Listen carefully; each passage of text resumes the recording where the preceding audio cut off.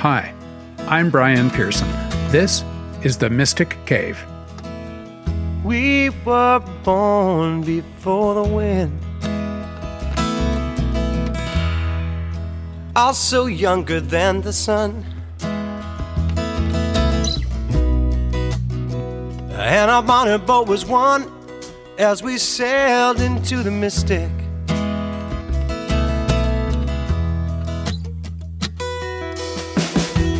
Hark now, hear the sailors. The Mystic Cave is a sanctuary for the seeker. Stories, conversations, and reflections about the spiritual journey on the other side of Churchland. Through the summer months, I'm offering something a little lighter than our usual fare. This is because I need to take a break from producing a weekly program, and because you might enjoy some summertime storytelling to take with you onto the back deck or out on a road trip. Each week, I'll be reading from How the Light Gets In, a collection of my short stories published by the Anglican Book Centre back in 1999. Despite my urge to do some major rewriting, I've tried to leave these stories pretty much as they were, except where I couldn't help myself. I'll release 2 stories a week, one on Sunday and one on Thursday. If you don't want to miss a story, be sure to subscribe on whatever format you use for your podcasts. And while you're at it, give the podcast a rating. That helps spread the word. I hope you enjoy these homespun tales as we all take our summer sun.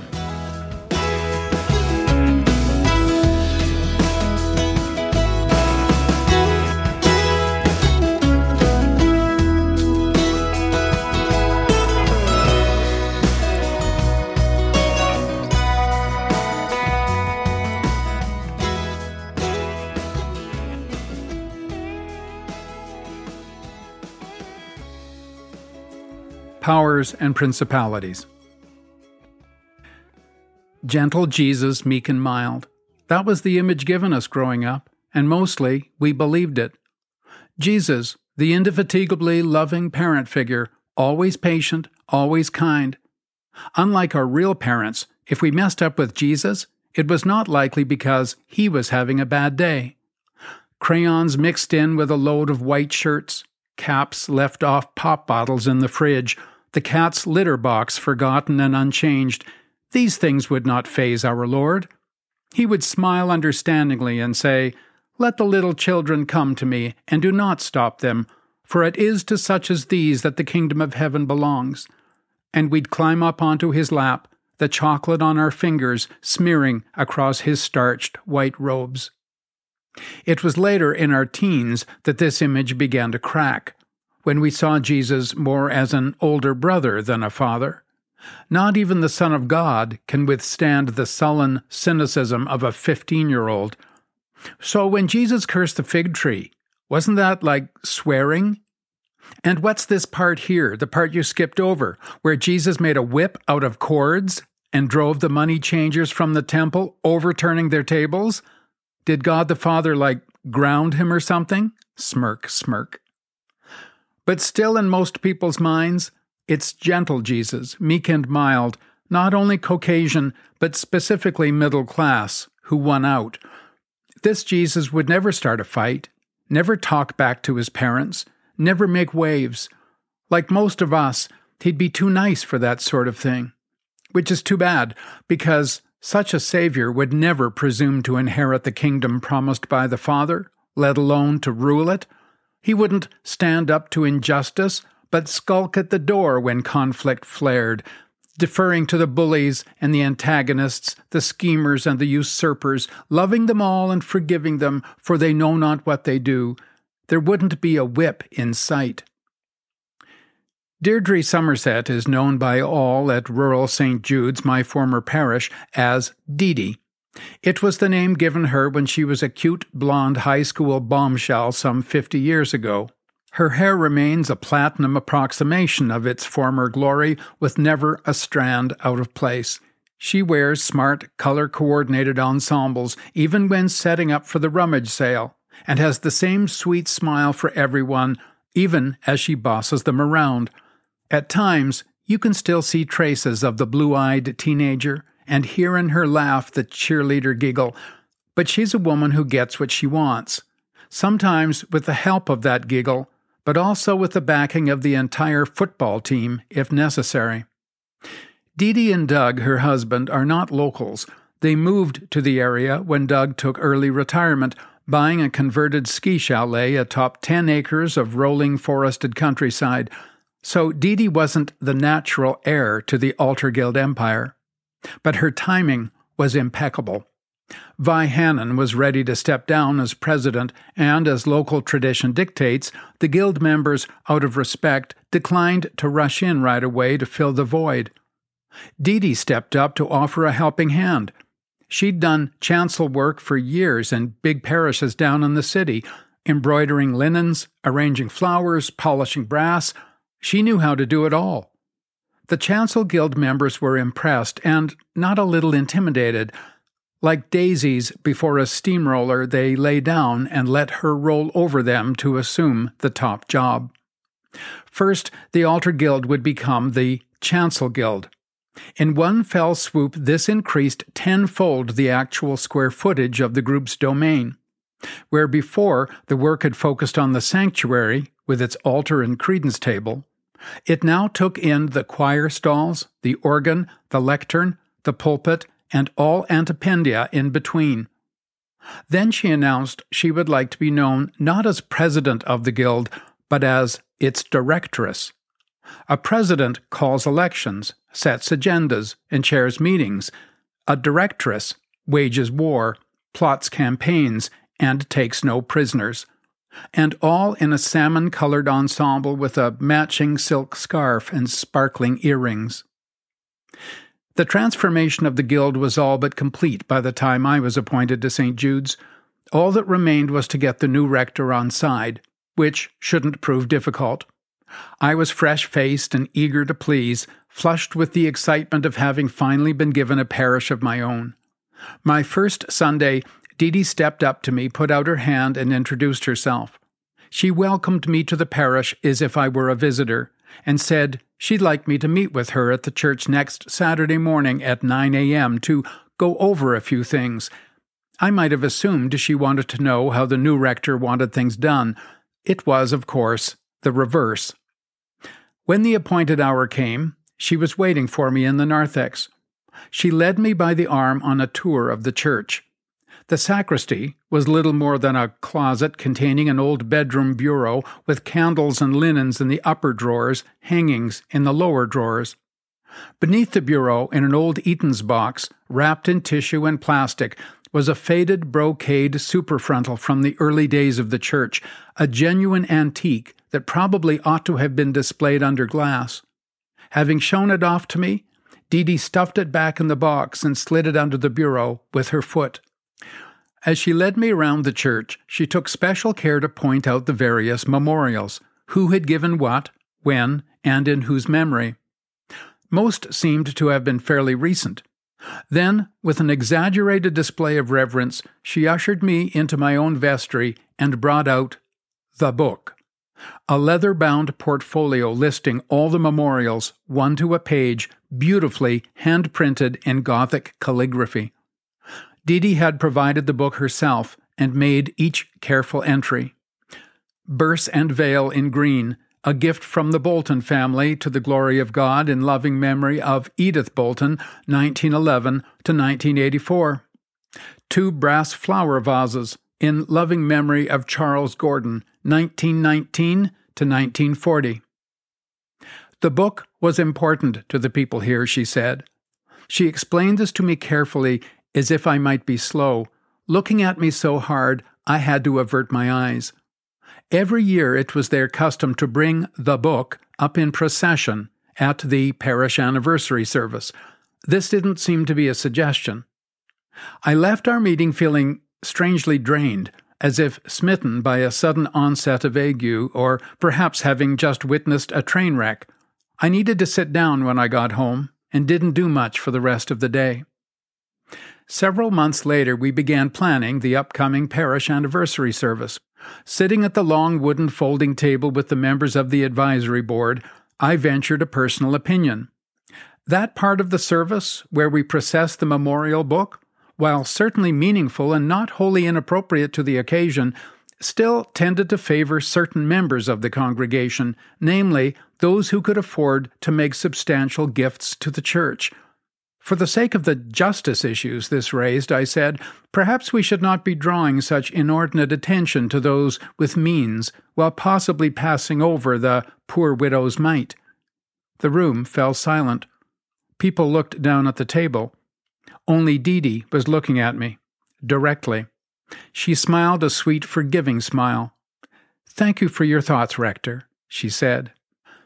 After the meeting, I consulted with my church wardens. Was I out of line, I asked them? Was this so sacred a tradition? It wasn't that, they explained to me. It was more that Dee had done a great deal since becoming head of the Chancel Guild. In such a short time, she had procured many donations for the memorial fund, and the church was better off for it. Had I noticed the new silver chalice and paten? That was a memorial Dee had brought in. She had saved the church a lot of money, though no one could say exactly how much, because the memorial money was run through the books of the Chancel Guild.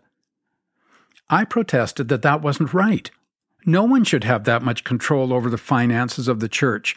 She did not hold an elected position, nor did she even have a term of office, so where was the accountability? She could be funding her and Doug's winter vacations for all we knew. They all looked at me, though I was sure that wasn't the case, just an extreme example. It happens. But it was a lost cause. I stood alone. So every year I endured the procession of the book, lifted high to honor the saints upon whose shoulders the church had been built. The attendance was always good, the church filled with relatives who turned out to bask in a little reflected glory and praise. Dee knew what she was doing. Who wouldn't want to have their names in that book? And every year the sanctuary was beautified with some new adornment, a reredos curtain in plush red velvet, an oak tabernacle for the reserved sacrament, an accompanying presence lamp in polished brass, a new piano. How could anyone complain when Dee spoke of her secret source for the large flower arrangements for which the guild received hefty donations that appeared each week on the altar, though the limp funereal gladioluses were for me a dead giveaway? Or who could be so brazen as to ask her what the guild actually did with the exorbitant fees it charged young couples for getting married at St. Jude's? I didn't have the opportunity to warn Father David about Dee before he started his ministry there, following me. I would have told him he would be dealing not with flesh and blood, as St. Paul cautioned, but with the authorities and powers of this present darkness, with the spiritual forces of evil in the heavenly realms, and that he would not prevail. It's been several years since I've heard her name, so I had come to assume that, like me, Father David had simply caved in. But not so. Father David, I am learning, is a fighter. He's not a scrapper. He doesn't go looking for a fight, but offend his principles, and Father David will call down heaven and earth to join his cause, which is what he needed against the likes of Dee Somerset. At first he endured the procession of the book and its elevated place in the life of the parish. He had other teapot tempests to contend with his first year. Also, he was indebted to Dee for a complete new set of vestments she was able to buy for him from the proceeds of the memorial fund. But then he began raising questions about the book, about the fund, and about the unchecked power of the Chancel Guild directress. At first his concerns were met with the same acquiescent solidarity I myself had encountered among the parish leaders. "Oh, don't worry about Dee," he was told. "Sure, she could be a little pushy at times, but look at all she'd done for the church. She was a great worker and had the most wonderful ideas." But Father David was undeterred. He raised his questions publicly, both in and out of Dee's presence. No one could say he was going behind her back. He sought the advice of his territorial archdeacon. He consulted with the bishop to clarify his role as liturgical officer of the parish. Like Jesus, he set his face toward Jerusalem. Dee would have to go. Finally, when he was sure of his ground, he called Dee and asked to come by and see her. This was not a good day, she told him, nor a good week. She would have to get back to him. He waited a week and called her again. Again, she was hesitant. But then her voice changed. It became detached and cold. "All right," she said. "Next Tuesday, at her home, at 3 p.m. She didn't wait for him to agree. She hung up. When Tuesday came, Dee Dee met Father David at the door. Her eyes sparkled in that youthful way of hers as she invited him in. She was dressed in a flowing pastel skirt and a coral twin-set top and cardigan, offset by a pearl necklace and matching earrings. Her home was similarly coordinated, from the Persian carpets to the accent walls to the shams precisely arranged on the couch and chairs. Her hair bounced off her shoulders as she led him down the hallway and through to the kitchen, which was aglow with the afternoon sunshine. The house was filled with the wonderful aroma of fresh baking. He settled into a kitchen chair as she poured him a coffee. Father David allowed himself to gaze out over the rolling hills of their large property. Doug had built several birdhouses and placed them on posts at the corners of the deck. Small birds chirped merrily, scattering the seed on the deck as squirrels scurried beneath them, gathering up the overflow. It was a restful idyll, and Father David felt himself strangely at ease, considering the difficult task at hand. Dee Dee was talking about some of the dear old ladies of the parish who had done so much work for the church in their day. What models they were for others, like herself. Would he like some cake? So how was he enjoying the parish? Was everything going well? How about some cream, real clotted cream, for his cake? She scooped some onto his plate with a spoon. "Go ahead," she said, though she herself was watching her weight. The cake parted easily with the touch of his fork. Aromatic steam rose from his coffee. She stood opposite him on the other side of the table, her hands holding the back of a kitchen chair, watching him as he took his first forkful. It was heavenly, the cream dissolving into the chocolate, releasing a rich sweetness into his mouth. He looked up. Dee Dee was staring at him, the twinkle gone from her eyes.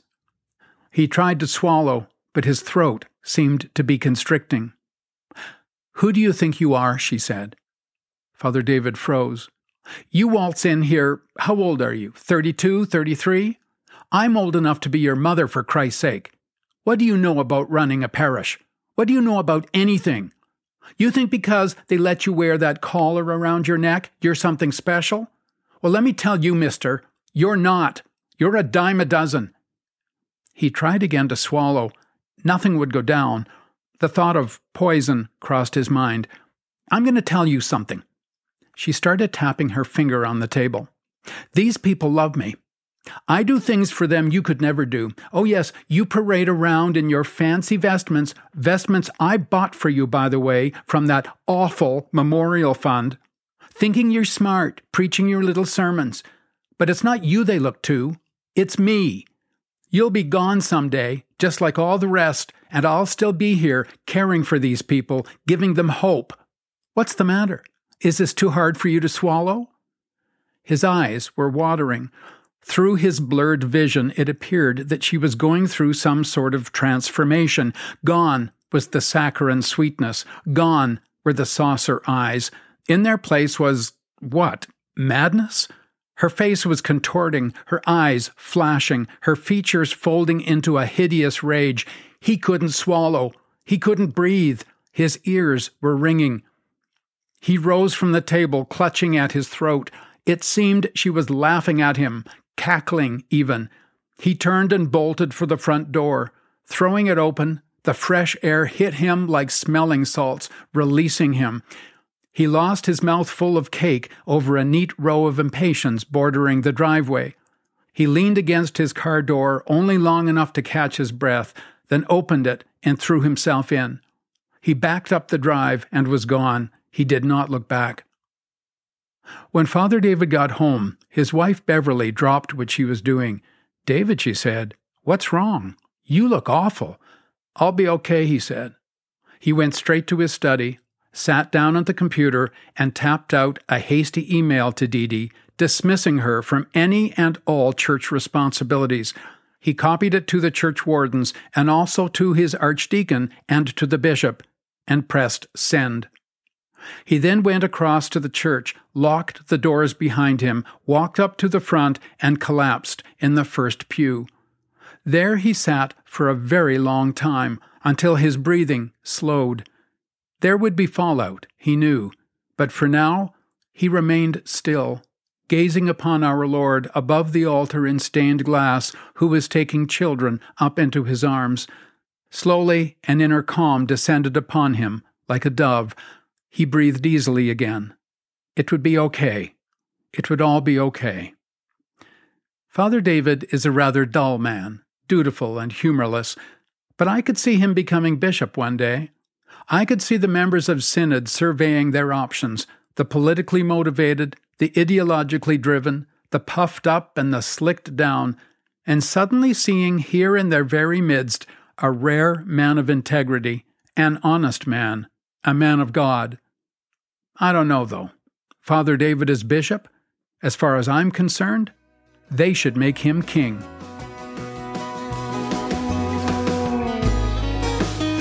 And when that foghorn blows, I will be coming home. And when that foghorn blows, I want to hear it. I don't want to fear it, and I want to rock your gypsy soul. I've been reading from my book, How the Light Gets In, a collection of short stories. I'll be rolling out 2 stories a week in the Mystic Cave through the summer months, and then returning to an interview format come the fall, when we'll be turning our attention to views of death and dying on the other side of Churchland. In the meantime, if you want to get in touch, you can write to me personally at mysticcaveman53@gmail.com. As always, thanks for listening. I'm Brian Pearson. This has been The Mystic Cave. But it's too